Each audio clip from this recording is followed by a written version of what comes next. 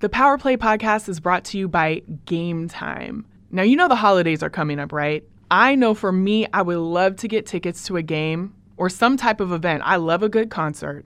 And those are really good gifts. Game Time is a great way to purchase those gifts. The prices are 60% off. There's 12 million fans that have already bought from trusted sellers on Game Time. And you can too for the holidays. I mean, what a great gift to give. It's really easy. You jump on the Game Time app. It's a 2-tap checkout process. And boom, you have a perfect gift for the holidays. So head to the App Store or Play Store now to download Game Time and score awesome deals on these last-minute tickets and great holiday gifts.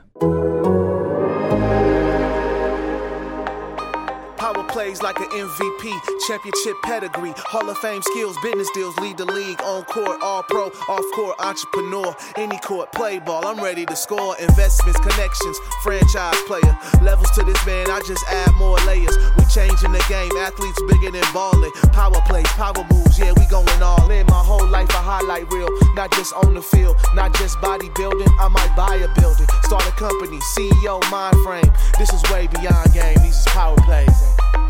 Welcome to Power Play. This is Alicia J., your host for this podcast. And when I created this podcast, I literally thought about the person that I am going to interview today as a person that needed to be on it. Power Play is about the power plays that happen in sport off the field or court.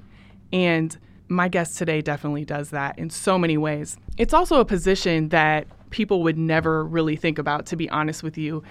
When you think about sport, you wouldn't think about government. Straight off top, today with me, I have Vice President of Government Affairs for the Oakland Athletics, Taj Tashambe. Thank you so much for being here. Thank you so much, Alicia J. It's a pleasure. Oh, well, thank you. So Vice President of Government Affairs, people are like, what is that? What does that have to do with baseball?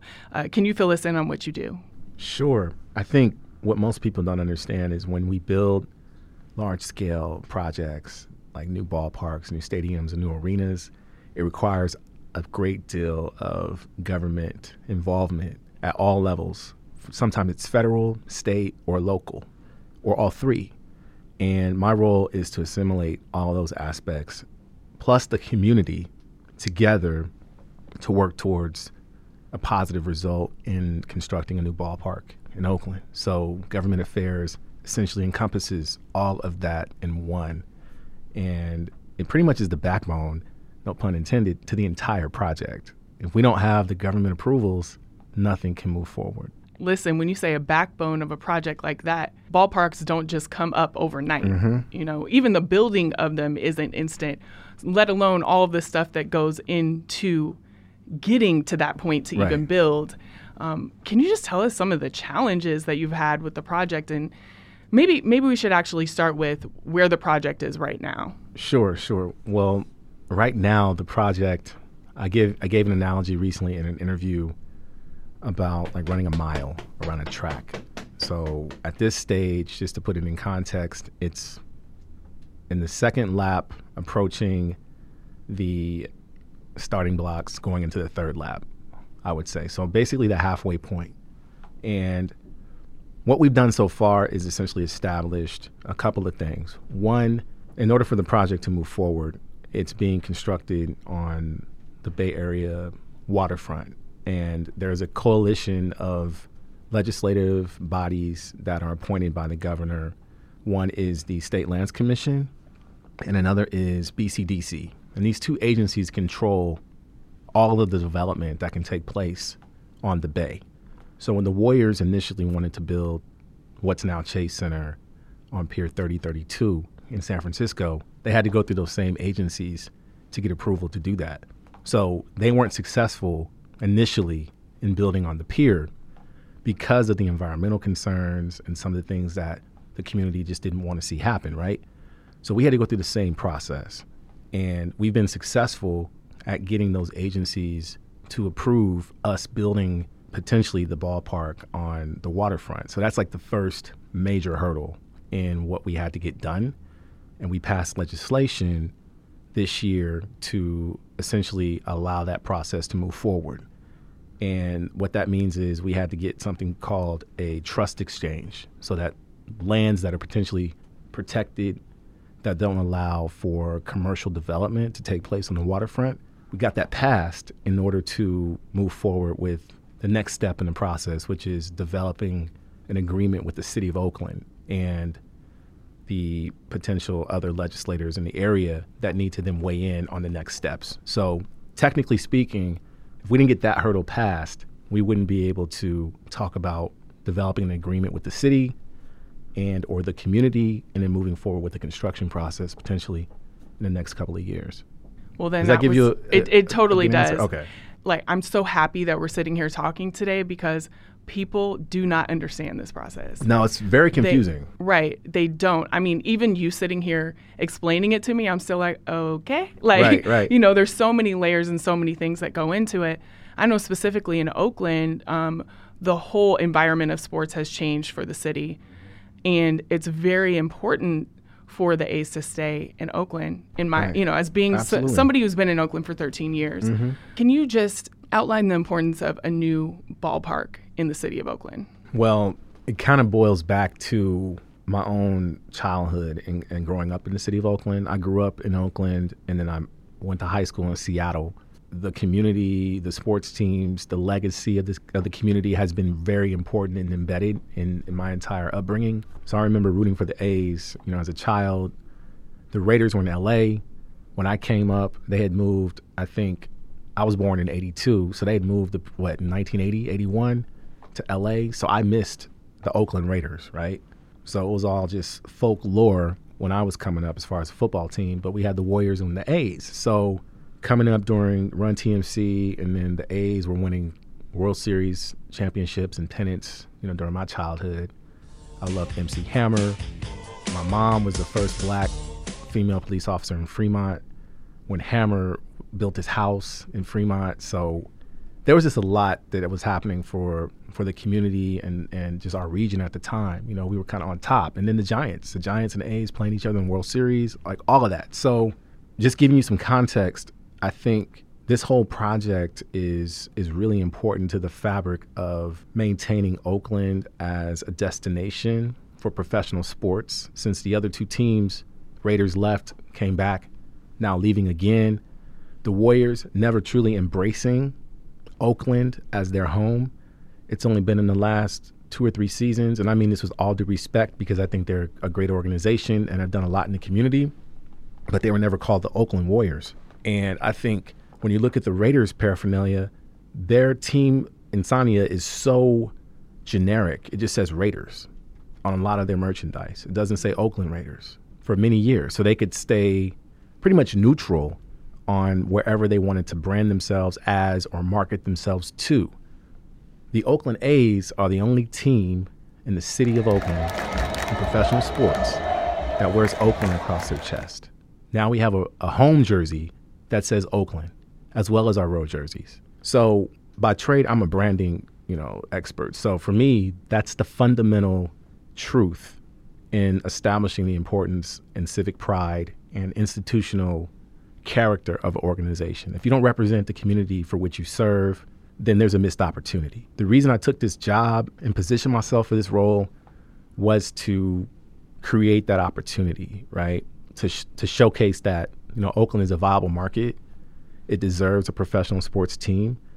And that segues into so many other opportunities potentially that can be garnered from this development process. So I hope that answers the question. I mean, it's such a mouthful to really think about, like, the gravity of everything.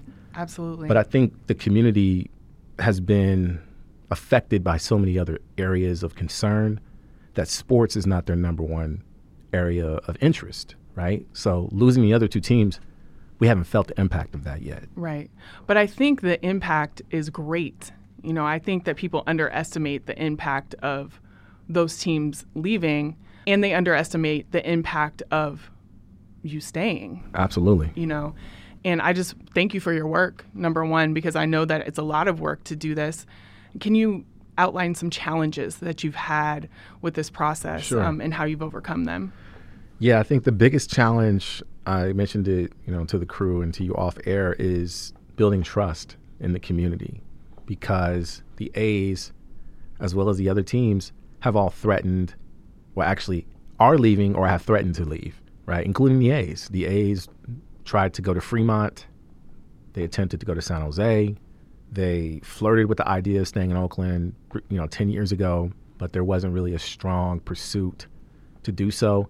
And now they've doubled back down on Oakland. So I think there is some repair work that needs to be done with the community. And quite frankly, the A's have played in East Oakland for 50 years, right? Over 50 years. And East Oakland has suffered as a community. And this is stuff that Dave Cavill, our team president, and myself talk about all the time, because he and I have really led a lot of the outreach into the community. As long as I can remember, the A's hadn't been present, right? But when Dave became president and then hired me shortly thereafter, that narrative changed, because we went into the community. We were in South Prescott. We were in East Oakland. We were in Defirmary Park. Wherever we needed to be, we would show up, just he and I, right? And then later, as the team expanded and the project grew, we started holding community workshops and things of that nature throughout the community. So to answer the question more concisely, I think trust is the main issue, right? Oakland and the East Bay in particular, it's a blue collar community, right? So the ivory tower concept, it's like Hunger Games. I really look at the Bay Area like Hunger Games. I think I told you this. If you look at San Francisco compared to Oakland, just visually, you see these high-rise buildings. You see Salesforce Tower, Golden Gate Bridge. It looks like the Hunger Games to me. You look across the bay, the buildings aren't as tall. It doesn't look like there's as much boom in terms of the economy. So when people come from wealth and say that they want to do things in communities that are disenfranchised, I think there is a hard pill to swallow in terms of building consensus and trust due to the history and due to what people have seen or heard the A's or other organizations say in the past as to why Oakland can't work. They can't make as much money or generate as much revenue in this community. So that's the work we are doing now in terms of really communicating the truth and communicating the opportunity and really identifying where there is inclusive collaboration opportunities. So I think that's really the bottom line. And that's definitely something that's hard to do as well. I mean, I can say as somebody who's lived in Oakland, I can understand that because we have got or received mixed messages, not only from the sports teams that have left, but as you already stated, from the A's as well. So I can see how it would be hard to build that trust. Absolutely. Kind of circling back to what you do specifically, one of the reasons why I started this podcast is because there are people who love sports and they don't understand what goes into it, and they may want to be a part of it, but they have no idea how to get into that. And you have said that you don't have to be an athlete to ball. That's my favorite quote of all time. Right. You've stated that before and talked about it. It's on your website.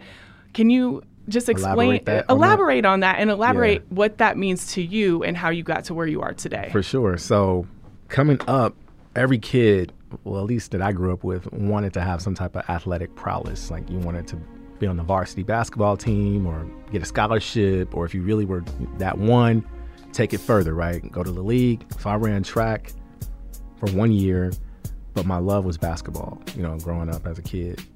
And I played my sophomore and junior year, and I didn't play my senior year because there was an issue with the coach, and I could see my basketball career ending, right, at that point, unless something else were to happen, if I transferred schools or, tried to walk on in college or something like that. So I learned pretty early on that, I didn't have all of the attributes. I wasn't tall. I wasn't highly recruited or sought after on the AAU teams. I could get on the squad, but I wasn't sought after. So I remember going to Atlanta in 1997, the year after the Olympics. And it was my first time in Atlanta. And my mom had a friend, and her friend was a professor at Georgia State. And so he knew I was coming out of high school, going into college, and he asked me specifically about what I wanted to do career path-wise. So we started talking about sports, and he said, it's one thing to play for a team, but it's another thing to own a team and decide who plays for it and what happens. And at that point, a light bulb went off in my head.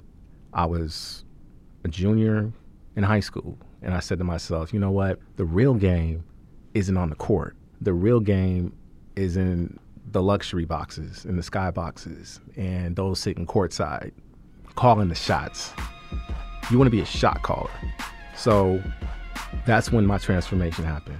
You know, as a teenager, I started to think, who doesn't want to ball in the traditional sense, either as an athlete or an entertainer or what have you?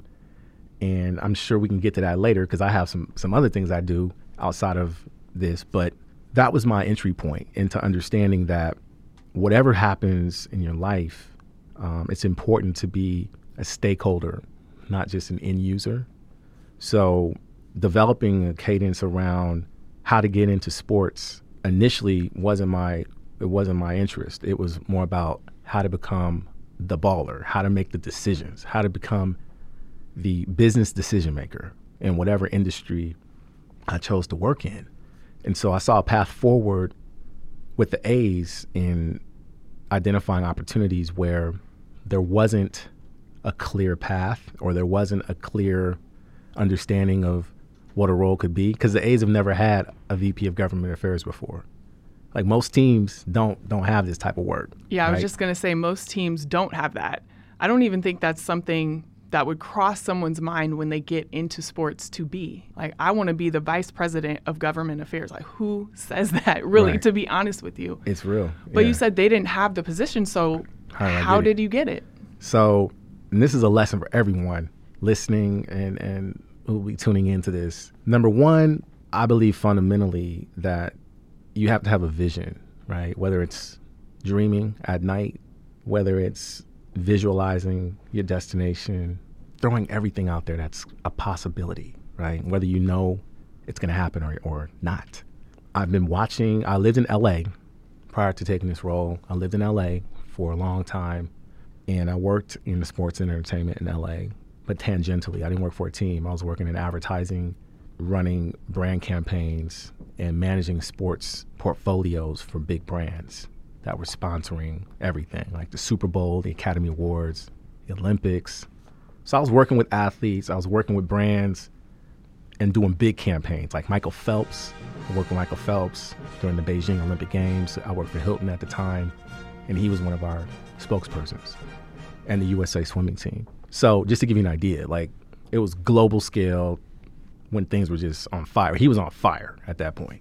So basically what happened with the A's was I'm from here and I've been watching from a distance all of the news over the last decade about all the teams and the challenges at the Coliseum, the challenges with the Raiders, wanting a new stadium, the A's, and then when the Lakers bought the Warriors, what they were going to do. So I've just been keeping my eye on the whole situation. And in 2016, the A's had announced a change in their leadership structure. They brought in Dave Kaval to become the team president, and Lou Wolf was stepping away from the team, and John Fisher was going to take. He was always the managing partner, but Lou was chairman, if you will. So they just moved some things around, and they were going to reboot a new stadium effort, right? And they had a huge press conference introducing Dave, and they doubled down on Oakland during this press conference. So I lived in LA, like I said, but I was tuning into this press conference, watching what Dave was saying. I got inspired. I said, you know what?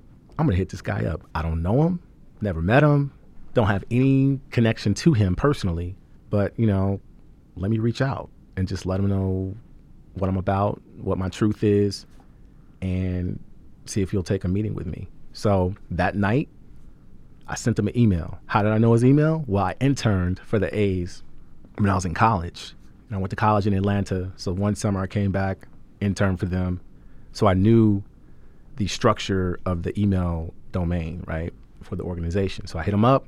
I made it very, very intriguing as far as like my subject line, and my email was short and to the point. So it was convincing enough for you to want to reply, right? So I did that. And from there, he responded. I came up to Oakland. We met. And he basically offered me a job on the spot. Wow. So that's the short story. I can fill in the blanks, but that's pretty much what happened. You built your own table. Pretty much. You built your own table at the A's, Yeah. literally. Literally, yeah. That's how it went down. And I like to tell everybody who listens, especially in sports, you have to go after it. Like, you can't sit idly by and expect to climb up the ranks or get a position. You have to go after it every day. Man, that is a testament to doing that. I mean, there's literally not a position even thought of, and you go in there and say, y'all need this? Right. And I'm here, and let's do this, and they say yes. Pretty much. That's how it went down. I brought in a one sheet to kind of explain what I thought he needed to have. And I brought my uncle with me too, just to give you one more anecdote to this whole story. There's a lesson in it. My uncle, who's my mother's brother, he's a sports almanac. And he's taught me basically everything I know about sports. You know, not just playing the game, but all the aspects of history, just everything. So politics, Negro Leagues, MLB, basketball, football, everything, right? Everything I know. So I brought him with me. He wore a jacket that said Brooklyn across the chest. So when we sat down to talk to Dave, Dave says, "Oh, Brooklyn, like Brooklyn Dodgers, right?" And my uncle says, "No, this is actually about the Brooklyn Tip Tops." So from there, he was like, "Oh, okay, who am I talking to? Who are these two dudes?" The Tip Tops. He says, "Okay, yeah, from the Federal League." Then we're like, "Oh, Federal League, yeah, 1914, 1915. They competed against the National League back in the day." And then we talked about Wrigley Field.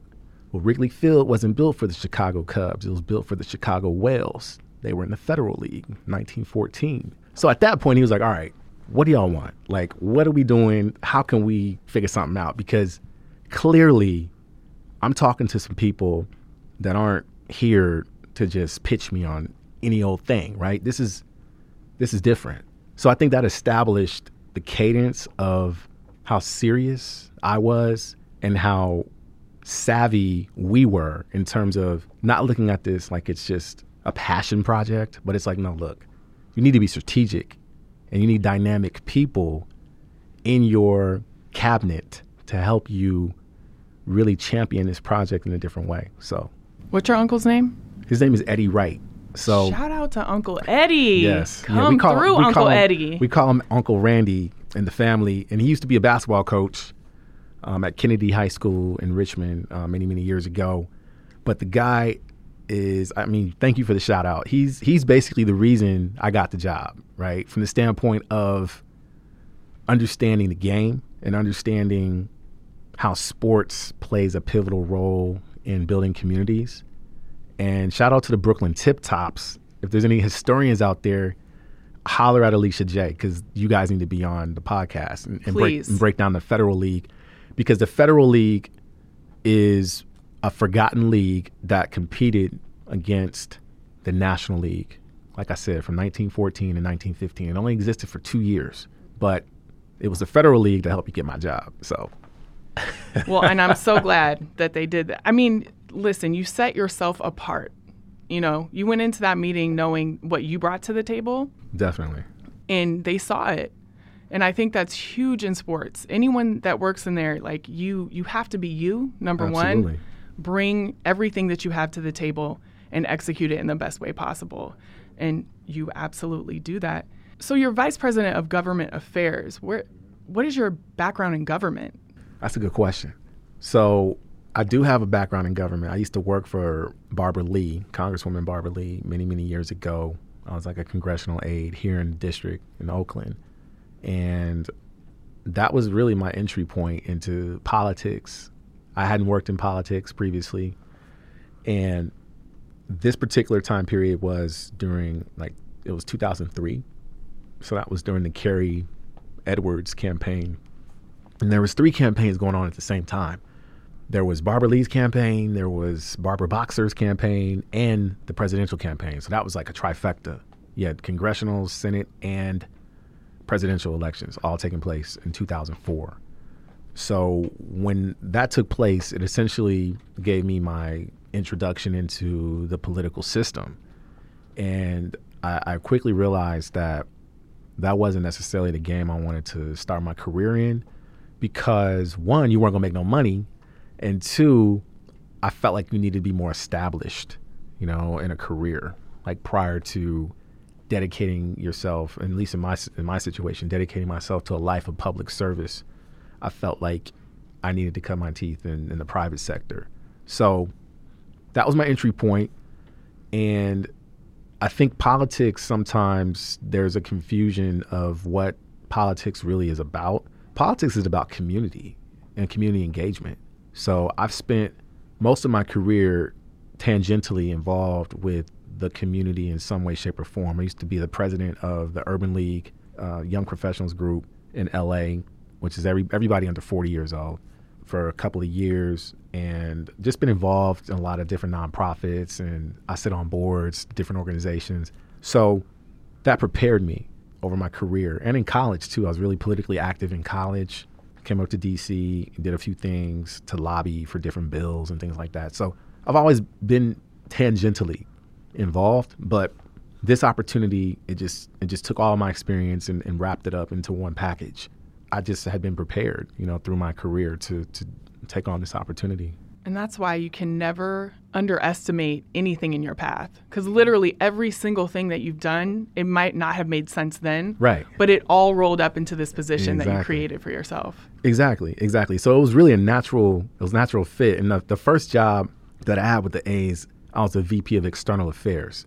So I had a little bit more of a ubiquitous title, but it touched government, it touched community, it touched policy, so doing a lot of those same things.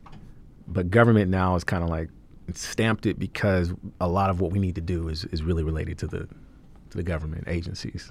So I would imagine there's not many VPs of government affairs. Are there, what are the numbers on that? That's a good question. I haven't done all the data pulls, but there's only a couple of teams in MLB that I know have a specific role. There are a few teams that have like an external affairs person or counterpart, but mostly you don't find this position in sports. It's going to be a position that you might find at other, Fortune 500 companies like Chevron or Clorox or Kaiser, because typically those type of companies are dealing with a lot more legislative, policy-driven issues that you find in industry, not necessarily sports. So we're at a different place in our society. Like, look what's happening right now in China with the NBA. Shout out to the NBA. I mean, if you guys need some help, I got you, right? Because we're talking about diplomatic issues now. We're not talking about, well, how many points did LeBron have last night? Is Kyrie's face okay? We're not talking about that. We're talking about policy. We're talking about what does this impact have on the future of the NBA overseas, especially in China, which is their biggest market. Well, and it really shows you, too, how much a position like yours is so integral in what Absolutely. People do, because that one move changed the whole face and game of that relationship. So truth be told, China. If a team doesn't have a role like this now, it's just like having a VP of diversity and inclusion. That's the most important thing in our society right now. Are you inclusive? If you're not inclusive, you better find somebody who's inclusive. All the major brands, H&M, Gucci, Sephora, who my wife works for, they're all going through the same stuff. They got to find people now to help them address social impact and community impact issues, right? So sports, government, policy, taking a stand, kneeling, praying on the field, whatever it is, it needs coverage now. It needs protection, it needs explanation, it needs gravity. So this type of work really should be at every team, every league, men's, women's, it doesn't matter. So I think these are going to be ongoing crises that need to be addressed. And if they're not, the NBA or other leagues or other teams are going to find themselves in very precarious situations because they don't have an expertise or haven't established a cadence on how to deal with these types of issues. And what do you think it'll take to get there? Because, diversity and inclusion wasn't a wave until recently, to be honest. It's going to take this interview getting out. It's going to go viral because now it's a discussion topic and there's a crisis. There's a mute button to ensure that there's no more mistakes in terms of what anybody says. The players don't want to say anything. They don't want to mess up their brands. So this is a pivotal moment, right, for all of us to learn from in terms of how we can address these issues moving forward and be more prepared. So, and I know that wasn't a part of our interview, but No. It helps address why does this role exist? Well, there you go. Players are establishing their personal brands, Right. and they're really telling their own story. So in a way, they would need something like this as well. CAA, William Morris, Endeavor, all these agencies, this is probably the one area where publicly a lot of people don't know what goes into building a brand, like behind the scenes, or developing licensing opportunities, representing athletes and their contracts. There are rules. Like, we can't just do anything. So bills have been passed, legislation has been passed to support the type of structures that we have today in the games. So it's not widely known about government affairs or public policy, but these are the things that enable the entertainment value of what we have to work. So when we talk about sports books, gambling, and how that's going to be introduced into the leagues, well, here you go. That's all government affairs types of work, There's so many layers. Lots. Like, we could unpack them all day. I'm really glad that we are sitting down and having a chance to present this to everyone, because they need to know what goes into it. Well, thank you. Thank you for the platform. You built your table at the A's. You're at the A's, but you also are building a lot of tables outside of your position with the A's. You're an entrepreneur. You're an artist. Can you tell me a little bit about what you're doing off the field? Sure. Going back to your phrase from my website, you don't have to be an athlete to ball. I really believe that, and I think I'm a living testimony to that, is that most athletes, at least the well-known athletes, have brands, right? Whether it's a shoe deal, whether it's their own insignia, logo, or what have you, they're bigger than the sport that they're widely identified as, right? Being just an athlete. They have branched out and have created global recognition in various forms, whether that be through media, whether that be through merchandise, investments, whatever it may be. There are no limitations on today's athletes, right? Why can't that be the same for young African-American executives? So I look at my career parallel to that of LeBron James or Kevin Durant or Serena Williams. Serena Williams, is, by the way, is my number one favorite athlete, not even male or female. That's my number one favorite athlete. As she should be. She's dope. And I feel like those are individuals that have not only personalities that are recognizable, but they have business interests that take them well beyond their playing careers. And they'll probably be more successful off the court with these endeavors that they've allowed themselves to set up and become billionaires, right? And potentially own teams and do other things. Absolutely. So that's my same goal. And I want to encourage my other young managers, executives, students to pursue their career path in the same way. Like, get your bag, create your opportunity, whatever that is, manifest that, but then flip it into something bigger. Flip it into your passion, your true passion play, like whatever that is, if that's entrepreneurial, if that's becoming the CEO of the company you work for, or a competitor. Develop your brand as big as it can be. So what I'm doing, I'm pursuing all my passions. I'm an artist. Colloquially, I call my craft R&V, which means rhythm and vibe. So I'm a recording artist. It's not R&B, V. You feel me? Okay. No, you are building a R&V table. R&V table, yes. So you'll see that coming out really soon.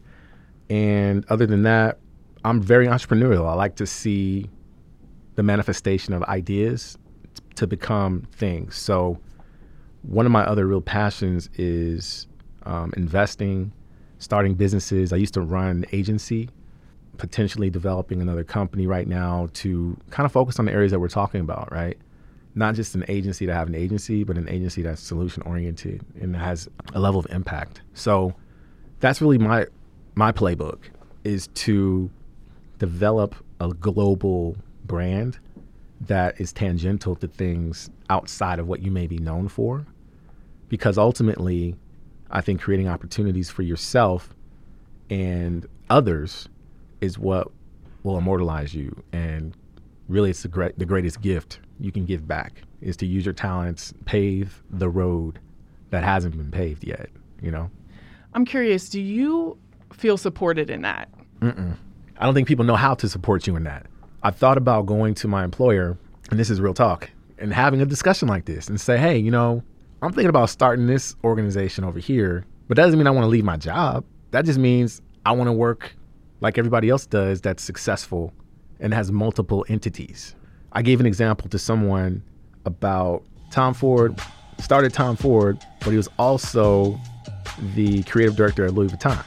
Okay, so why can't you do that? Like, why can't you work somewhere and then also start another brand? It's like, it's not competitive. It's like cooperative, you know? Yes. So I think, and Marc Jacobs was the same way. So designers do this all the time, right? But sometimes in corporate settings or with professional teams, there's a woman who works for the Dodgers, Janet Marie Smith, who is a developer, and she does renovations for stadiums across the country.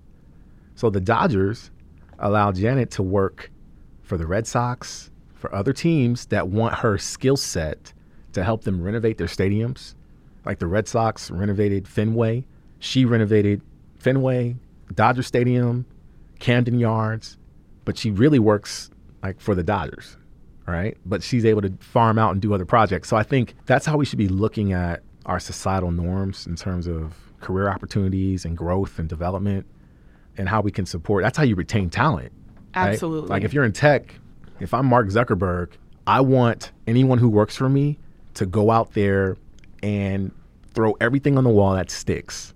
And I might fund them to start their businesses, to start their technology, their IP, right? Maybe we work something out, you know, where I get a piece of it, but let them grow. Like let them become the next you.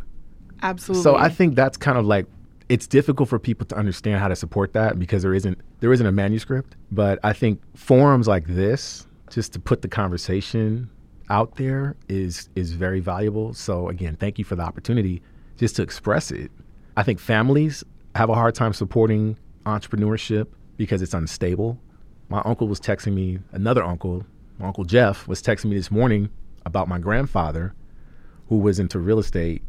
He started a real estate company in the 60s, but during hard times, he went out and got other work to kind of make ends meet until he could get on his feet again. So I look at the situation the same way. He didn't have a support system. You know, we didn't come from generational wealth. Whereas now, I can at least tell my wife, well, look, this is what my grandfather had to do. He kept the lights on, but he still pursued his passion. Well, I'm going to do the same thing. That's kind of how I see it. I couldn't agree more. I feel like all companies should do that. When your employees are living in their purpose, they're going to provide you with the best work because they're on their highest like vibration and frequency. There you go. See, now you took some words. You just got me going. Frequency and vibration.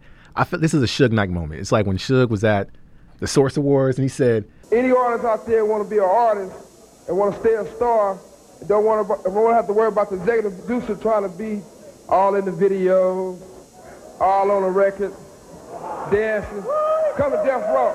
Well, that's kind of how I feel. It's like, look, if you want to feel like you're going to be supported and you're going to be given an opportunity to live your best life, holla at your boy. Because I think we need to share in that frequency and vibration. That's what's going to bring the best out of everybody. You know, you don't want to have to hide the real you when you come to work every day. I got to put that in my box. I can't bring that out until 5 o'clock on my lunch break. You know, so you got the Instagram version of you and you have the LinkedIn version of you.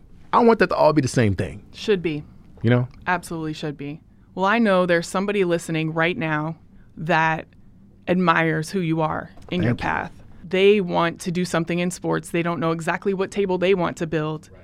What advice would you give to them?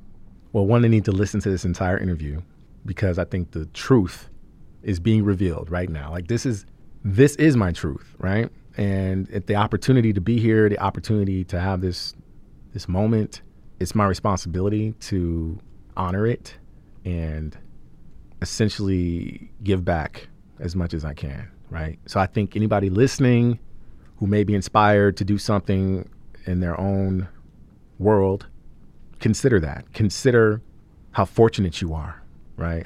Consider how fortunate your ancestors were to go through what they went through to get you here. And I think you put more of your life in context and realize you're not a victim. No circumstance really is a victim state. It's just a state of mind. The closer you will be to achieving your highest potential and frequency. I think continued growth and development and exploration is the key. I mean, there isn't a finished line or product. It's about continuous improvement. I learned that when I worked for Toyota. They have something called Kaizen, which is a Japanese term for continuous improvement. And again, that goes back to what you said. I didn't know why I needed to learn that. You know, back in the day, okay, continuous improvement, Kaizen, just in time, which is their manufacturing methodology, which means if something's broken, you stop the line, stop production, and you fix it. You don't keep the line moving, right? And that's what, no shade, that's what other companies were doing, right? They were just, manufacturing things, defects or not, we got to keep the supply chain moving. We don't stop. Well, we're stopping. We're addressing whatever's going on. We're fixing problems and making things better along the way. So I think that's just the fundamental truth of what everyone needs to do. Man, if you don't take anything away, just listen to the last 2 minutes that we just talked about. And that's, proof enough to just listen to this whole podcast. Man, I feel like we just touched the surface, really, to be honest with you. I wish we had more time because we might have to bring you on for a part 2 or something like that because you just threw out Toyota again. I'm like, who haven't you worked for? I'm telling you, it's been a love to just look back on my life and shoot. I mean, we're young. We have so much further to go. So, yeah, I'd love to come back if there's an opportunity. I'm just keeping it 100 with you, and I think that's the greatest opportunity that we have for each other is just to be transparent and authentic and compassionate. Absolutely. I can't thank you enough for being here, but I want to know how I can keep up with you. How can everyone listening keep up with you? Sure. Well, the easiest way is at Taj Tashambe. That's my tag for everything, and tajtashambe.com. I'll keep you posted. Man, more amazing, great things to come because I know you're building an immense amount of tables right now. Thank you. And I can't wait to see what they all look like. Thank you so much. Is there anything else you want to say before we leave? I always like to ask that. Anything we didn't cover? I mean, I know we're going to work on a part 2. Yeah. But is there anything else that you want to just throw out there for anyone listening? No.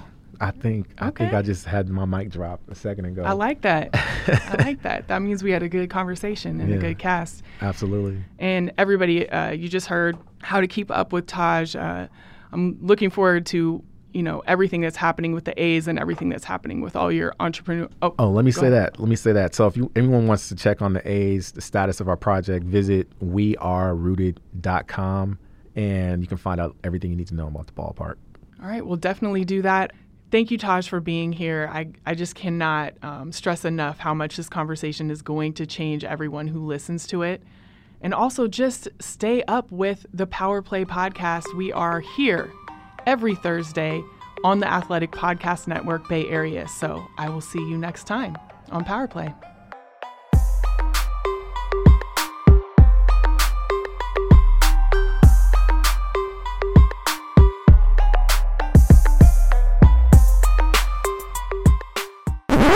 Where do you even start with Taj Tashambe? Man, that podcast was gem after gem after gem. If you didn't catch it again, listen to this podcast again, because literally this isn't just advice for power plays or power players in sport. It's not just about sport. It's about life. This man created his own table. He knew what he wanted. He went after it. He put in the work to do it, and he got it. If that's not like a blueprint for success in every area, I don't know what is. Let's just start by saying that being in his position is a very hard position to be in. You have a lot of layers to unpack, a lot of things that you have to combat, and also just a lot of things that you have to link and put together. One of the reasons why I really wanted him on this podcast is because when you think of government, like I said, you would never think of that in accordance with sports. It's just not something that people put together quite often. But as you can see within things in the media, we touched on the whole NBA China thing. government, politics, all of those things, they definitely fold into what sport is, and they're really important. They're one of those things that is unseen in sport that should be talked about more, so that when something happens, like the comment that sparked the entire, I don't know what you even want to call it. It was something that I think is unprecedented that happened in China with the NBA. I think people would be they wouldn't be caught off guard because it is something that's very important. When it comes to Oakland, as I said many times in this podcast, I have lived here for 13 years of my life. And I always tell people that while I'm from Portland, Oregon, and Portland raised me, Oakland made me who I am. And so to see team after team vacate and leave Oakland, it's really hard for me, to be honest. Personally, I hate seeing it because I love Oakland and everything that Oakland stands for, the history of Oakland, the people of Oakland. But a lot of the things that are happening to it aren't exciting to me right now. It's very disheartening. And one of those things are the teams leaving. With that said, we still have yet to see if the Oakland A's are going to stay or not. People say that they are. They have a Rooted in Oakland campaign. But even as Taj pointed out, we're not sure about the state. He's working really hard to make sure that they do and that the ballpark is built. But we still have yet to see what will happen. But what I do know is I appreciate the work that he's putting in. I appreciate his point of view of not only what Oakland means to sport, but what sport means to Oakland. And I also appreciate the fact that he saw a void and he filled it. He said, in order for these things to happen, they need this, and I am that person to do it. And him and his uncle came in that room and they built that table, and he is putting in the work to make sure that the Athletics stay. And I applaud him for that. I appreciate that. I urge you to look within your life and the things that are happening around you and assess, how can you change the world around you? How can you build your own table in the space that you're in? Because you're in that space for a reason, and there's something that you need to fill yourself. Another thing that I wanted to point out about this podcast that was really important to me is the fact that employers really need to instill, I don't even want to say freedom, but give their employers the go-ahead to be themselves and to cultivate their own brands in order to bring more to the spaces that they work in. When he was talking about, having frustrations with kind of being who he is and balancing that with who he is for the A's, I really appreciated that because I know within my career path, I felt that, and you probably have too. There are things that you want to do, things that you're passionate about, and you can't really do them all the way because you kind of feel cuffed to where you work. Listen, that is just a truth that many people have. And I appreciated that he brought that to the table, saying that employers need to do that more. Because to be honest, if I'm passionate about who I am, what I'm doing, and what I'm putting into my work, it's obviously going to shine more. You hire people for a reason. They are there to represent you, and they're also there because of the talents that they bring to the table. So why not cultivate those? In a lot of ways, I had to make a decision to leave my career because I wanted to do that. I knew that to fully walk in my purpose, I had to separate myself from the environment that I was in. And I appreciate the fact that he's able to thrive in the environment that he's in, both personally and professionally, and to build his brand alongside of the brand of the Oakland A's. Side note, I really need to enhance my vocabulary because Taj was throwing out all these words and I was like, I really need to look these up in order to ask him the next question because I don't know what he's saying all the way. But I think that's a testament to, number one, him learning and something that I need to learn. But tangentially, we need to explore that word. Who says that on a daily basis? Taj does. And I appreciate that. The history that Taj brought to the table is also something that I really appreciate because in order to progress and become a power player, you really need to know what has happened in the field that you're in. He was very versed in all of the history. that preceded the Oakland A's and really Oakland. In order to be in government, you have to know those things. And I appreciated that he brought that point of view to the table. In life and things that you do you know what people have done before you? How are you going to know to accomplish what you're going to do, those new trails that you're about to blaze, without knowing where you came from and the history of what you're doing? So I urge you to do that as well. It's something that I'm going to work on, especially after listening to Taj and everything that he brought to the table. I also want to note that Taj just released an EP. What's Up is his new song for his R&B vibe that he talked about. So make sure you go to Taj Tashambe, at Taj Tashambe on Instagram to check that out. He is definitely multifaceted in every single way, so go and check out his new EP. And to keep up with the progress of the Oakland A's, if they're going to stay in Oakland, leave, how the Howard Terminal project is going, make sure that you visit wearerooted.com to keep up with the progress. It's really important to Oakland, and it's important to you just as a fan, if you are a fan of sports. Actually, just to see the moves and how they're going to change is important on any level. So just make sure that you keep up with wearerooted.com. And thank you for keeping up with the Power Play podcast. We're bringing you a new insight into the power plays of sport every single Thursday on theathletic.com/powerplay. And make sure that you drop a comment below because, listen, the comments help us. I'm just going to keep it real. The comments help to place where we're at in this podcast world. The more comments, the better.